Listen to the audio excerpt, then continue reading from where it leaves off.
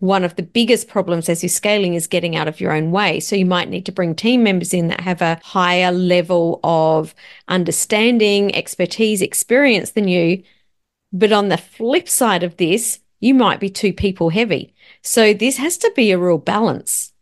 Growing your business should be easy, right? Is to increase in size and scope of what it is you do. So you can grow a business from $100,000 to $100 million. That is growing your business. Scaling your business implies very much the same thing, but with a measure of efficiency that also makes it more profitable as you grow. Welcome to the Influence by Design podcast. I'm Samantha Riley, Authority Positioning Strategist for coaches and experts. If you're ready to build a business that gives you more than just a caffeine addiction, and you dream of making more money, having more time, and having the freedom to be living your best life, then you're in the right place. It's time to level up. Welcome to today's episode of Influence by Design. I'm your co-host for today, Samantha Riley, joined by my partner, Tim, whose warranty has expired, Hyde, joining me today. Tim, I want to say how are you, but I'm almost too scared to ask. You've been a bit in the wars. I have been in the wars. It's not particularly pleasant to be, really. We're both laughing, but I really am not laughing at you. Go on, tell us what's been going on in your world. Oh my God. Okay. Well, I turned 50 last year, as some of our listeners know. And since turning 50, I've had a diagnosis of fatty liver, insulin resistance, sleep apnea.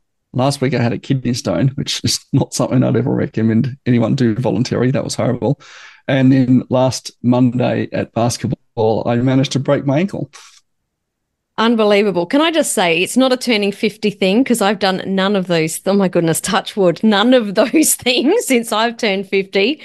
But wow, not fun at all. Yeah, I'm in the wars a bit. I think I'm just going a little bit too hard, but hey, look, I'm insured. It's all good. You know what's better than insurance? Just eating some good food, drinking some good quality water, having a bit of sleep. Well, good quality water. I thought you were about to say wine. I thought you were about to go with wine. Oh, that must be dear. it. Clearly, I've just given up wine and it's all fallen apart. Well, I hope you are on the mend soon. Today, let's answer a question that's come through. The question has come through from Ian Crawford, who we've had on the show before. So big shout out to Ian. And he's asked, what is the one major thing you see people trying to scale their business forget or not do well without even realizing it?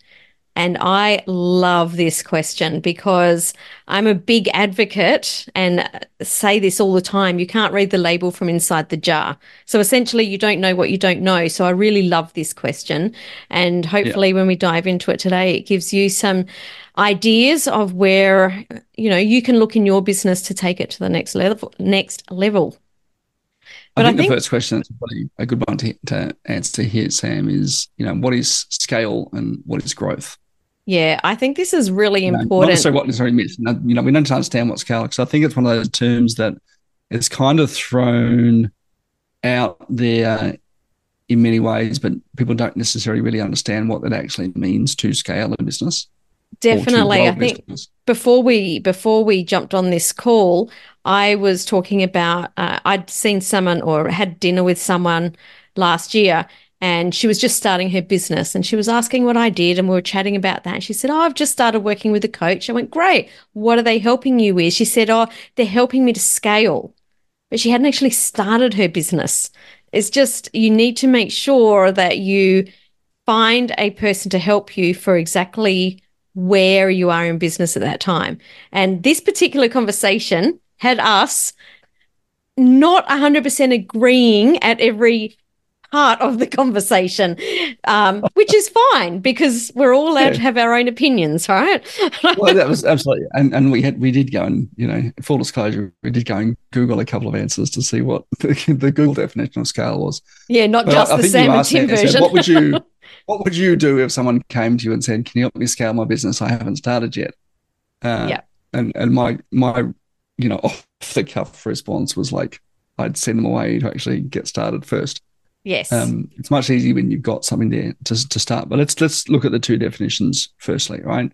Growing your business should be easier, right? Is to increase in size and scope of what it is you do, right? So you can grow a business from $100,000 to $100 million.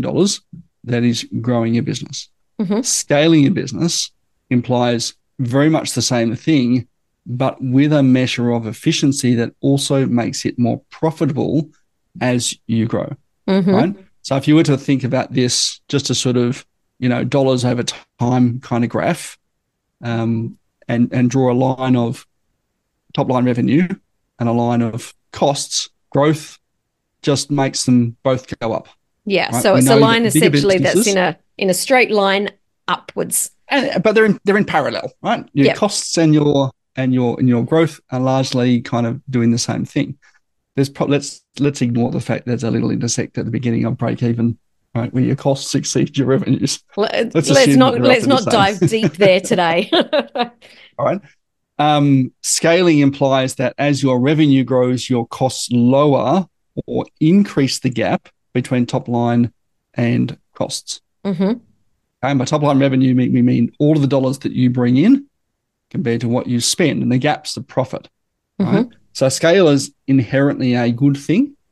Growing just means your costs increase as well, right? And growth is expensive. We know that. Mm-hmm. I know both of us have spoken with many, many, many business owners that are in a situation where they've grown, and sometimes to really huge amounts, 7-8 figures in multi-millions of dollars, that are saying, my goodness, like we've grown, we've got all this revenue coming in, we've got $25 million coming in, and I still don't have any money going in my pocket, or I'm still not making any more money than what I made sort of 5 years ago when my revenue was a lot smaller. And that's because they haven't scaled. They haven't worked out where they can become more efficient so that they become more profitable. Yeah, I think that's a thing that I've heard a lot of. I'm going back to probably at least 10 or 15 years ago, a conversation that I had with an accountant friend of mine, Leanne. So shout out to Leanne if you're listening. And she told a story of a client that she'd worked with, and they were, when she originally went into them, they were 25 million in revenue, 4 partners in the business, and by any stretch of the imagination, 25 million is a pretty successful business, right? What they did was restructure, took a bunch of the divisions out, got rid of them, cut the staffing massively, looked at what was profitable and what was not profitable, and effectively reduced the size of the business over the course of 12 months to about 5 million in top line revenue. However, and you think, oh my God, why would you do that? That sounds that's like insane, right? You only got 20% left of what you had. Okay. All right. But running a $25 million business is a pretty stressful thing. You've got lots of fingers and lots of pies. Running a $5 million business is much easier, as is running a $50,000 business. Much easier. But here's the real thing, right? That she was saying that each of the owners was able to double their take-home revenue in a $5 million business that they couldn't do in a $25 million one. Interesting, right? hey? By focusing on what the purpose of your business is, which is to make profit for you. Love it. And I don't think, as we scale, we want to keep an eye on that, right? That's absolutely the real thing. Yeah. So let's talk about some of these efficiencies that we're talking about here within scaling. I think one of the major costs of a business that's at that level is definitely people, staff. You've got tech, you've got other resources. Let's dive into people first, because I think that this can be one of the biggest costs. Now, this can actually go either way. We're talking about delegating and teams.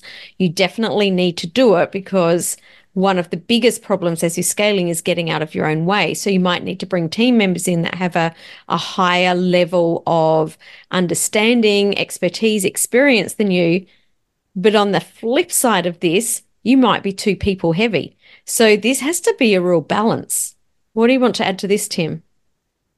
Oh, I think that's probably definitely right. We know that as a business grows, whilst technology might be the initial big outlay for you, over time it becomes your staffing bill. That's going to be probably the biggest chunk of most businesses. Again, depends on the nature of the business. If you're a product focused one, that or with the other big rock that you probably don't have as much control over. But I've got a mate of mine who's got 1,000 odd staff, and I constantly joke with him that he's probably paying for 10 people to sit on the toilet at any moment in time. So he's got a high amount of staff. He's got a large team. He's got a large team. Okay, but that's one of the biggest things, and I think just to sort of underpin all of this conversation, and to potentially sort of touch on to Ian's question about what's missing from businesses as they scale, it's a real understanding of the metrics that are arising out of those three resource buckets. So staffing, right? We need to be looking at utilization. Mm-hmm.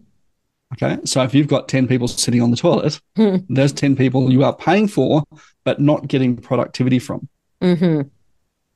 Okay, if you've got people who turn up, used to have this funny joke about when I was back in my project management days, when I saw people sort of say, I'm going to get 8 hours of productivity out of every single resource that works for me. Good luck. Good luck. Right? You're probably more likely to get 5 hours of productive time in an 8-hour day out of a resource that you hire.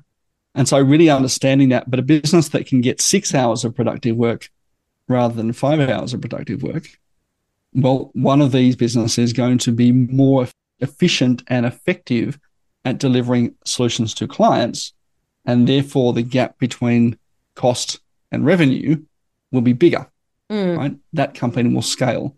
But if you don't measure that as a metric in your business, you'll have no idea.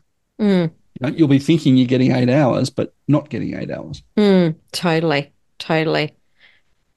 Let's talk about technology, because this is another big one. Obviously, it's one of the big three. We just mentioned that. I find that when businesses start, they're very scrappy. We bootstrap. We're doing as much as we can with as little as little money as we can, and we're trying to get everything up and running. And this can mean that we've got a whole heap of technology that's kind of strapped together. And one of the things I know and that I do with my clients at a certain point is go in and we actually map out their entire technology, I guess let's call it bundle. You've probably got a different word for it. But tech stack. There we go. That's much better. And we usually can go, well, what do all of these different pieces do? And how can we, now we know that, can we choose 3 or 4 or max 5 pieces of technology that can still do all of this, but we don't have so much like strapped together? It's like sellotape together, you can just visualize it. Yeah. There is a thing, and I'm going to go and do that because that might be just fun and slightly terrifying to know what I'm spending subscriptions on but I don't really use very effectively. There are absolutely certain tools, and whether I wouldn't necessarily take Sam's advice there on a, must only have 5, Look, I didn't mean, this is exactly what we're doing, but essentially what we're trying to do is simplify and get rid of as much fluff as possible. It's coming back to efficiency. Yeah. It's working out what you actually need and making sure that you use it, right? I've seen lots of people, put in CRM systems and then never use them. Mm-hmm. And, then it becomes an expense to your business that you eventually just go and get rid of. Mm-hmm. If you use these things, they can become incredible at increasing the productivity of your most expensive resource, which is your people, which we just talked about, right? And time, right? Those are the expensive resources. And so when you're choosing your tech stack, you want to be able to choose tools that increase the efficiency of your people resources.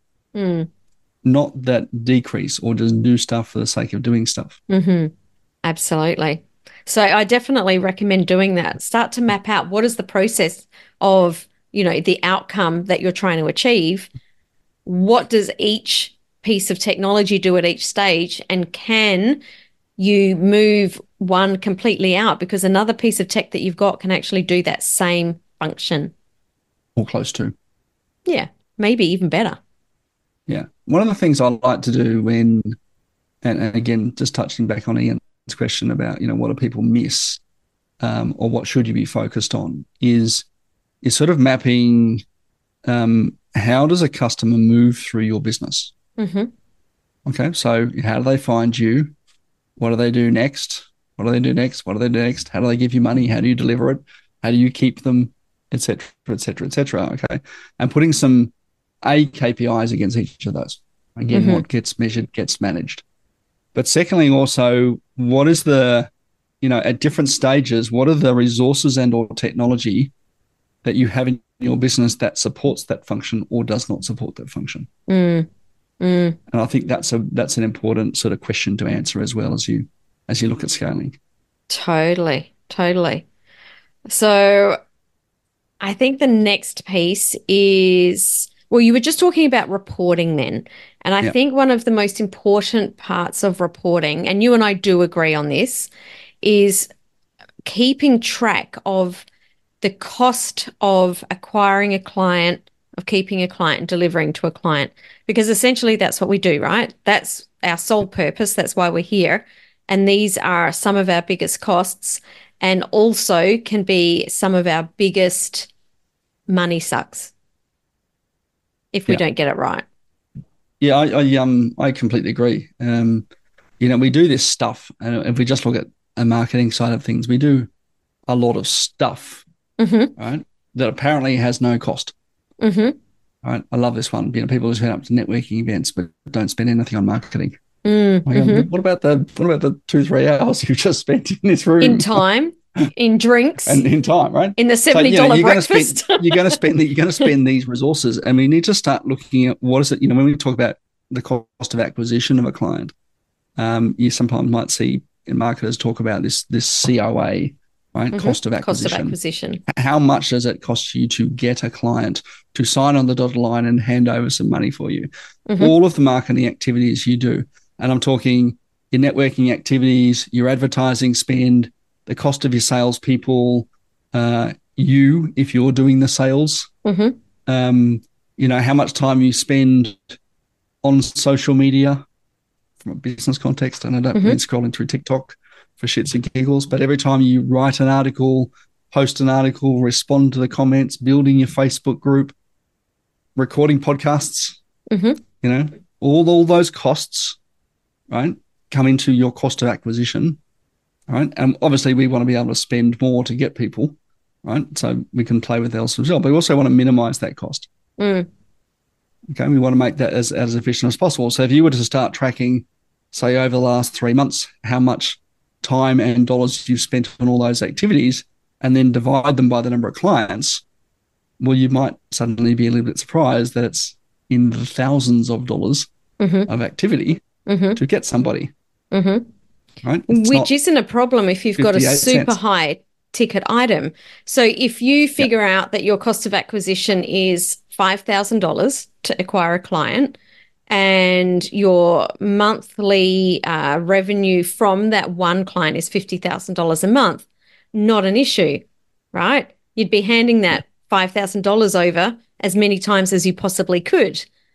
But if your cost of acquisition for a client was $5,000 and you were charging $500 a month and your churn was really high and the lifetime value of that customer was only 3 months, then you're in the red. Yeah. And you may not even be realizing it. That's the thing. And totally. Particularly when, if it's just you in your business or you and a small team, it's really easy to overlook that cost. And you get stuck in this trap of thinking, why is, I seem to be working really hard and not making what I deserve, right? If you feel like that, this is why. You are spending more money to get your client than you actually make from them. Yeah. So the only way that you can figure out what's going wrong is actually recording all of your numbers, the number of actions, the traffic, your conversion rates, your no-shows, all the things need to be recorded so that when you look at the numbers, they paint a picture and you can see straight away, oh, there's a hole here. Let's fix just this one piece, because the numbers don't lie. Yeah. And it's super important, right? And this is the thing I think people don't do effectively enough when they're looking at scaling versus growth, right? So if you're getting to that, 7 figures, 8 figures, wherever you happen to be, even 6 figures, and you go, I seem to be working really hard, or your partner has commented that you're working really hard and you're going, I don't know where all the money's going to, right? It's going into these hidden costs that you're just not measuring in your business. And so while you're growing, you're not scaling. Absolutely. Now, while we're talking about reporting, and we've just talked about acquisition, lifetime value, so things like churn, refunds, your cost of delivery, your staff, your technology. These are things that you need to report on. But you brought up something that when you said it, I was like, how did I not even think of this in the conversation? And that was recording how many days off you have. Yeah, and I thought this was super clever. Yeah, I mean, I tried to track, and look, it's easy to get overwhelmed. You can track just about everything, but, you don't want to necessarily just sit there and track. And you don't want to turn it into a full-time job, just tracking numbers in a spreadsheet, right? Well, you can, if you're at a certain scale, give someone that. Right, but it's not what, as CEOs, we do not want to be doing this. Yeah, I do not want to be doing that, right? And this is part of that delegation, right? Pushing the responsibility of reporting activity back to your team is an important part of scale. But I think it's important that we also track, non-financial metrics, not just about, cost of acquisition, lifetime customer value, initial customer value, churn rate, email open rate, all these sorts of, probably more easily measurable things. I think it's important as entrepreneurs that we track the number of days off we have per month, where you literally don't open your email or you don't pick up your phone, that you get thinking time or time with friends and family, whatever it happens to be for you. I think this is a really important metric we sometimes overlook as well. But even there, right? What's your number of sick days per employee? Because that's going to speak to the culture of the organization as well. If people are always taking sick days, well, maybe someone's not quite right. And then exactly like I said before, where the gap is or where things are falling apart so you can start to address them. Yeah. I love this conversation. I love this question. When I read this question, I was like, oh, this is a meaty one because, like I said, you don't know what you don't know necessarily. And even if you did realize all of this, I know from being in business that there's always something that's like, that was a really good reminder. I haven't been doing that. Let's get that sorted out. Yeah. Tim, what's one thing that you would like to leave people with from this conversation? I think probably that reinforcement, right? What gets measured gets managed. And if you want to make more money from your business, this is a critical thing to at least keep one eye on. Yeah, 100%. Because it's when you realize things have not been reported, 9 times out of 10, probably even 9.9 times out of 10, there's a gap there that's just screaming to be looked at. Yeah, 100%. Absolutely. I would like to leave this conversation with, if you're not sure of exactly where the gaps are in your business, or if you're not sure about exactly what you should be looking at or looking for, then reach out and get someone to help, because the most value, there's only two currencies that we can spend, time and money. I guess health, in a way. I'd never even thought of that before. But I've not actually thought of that, because I always talk about your 2 currencies and like, hang on, there's 3.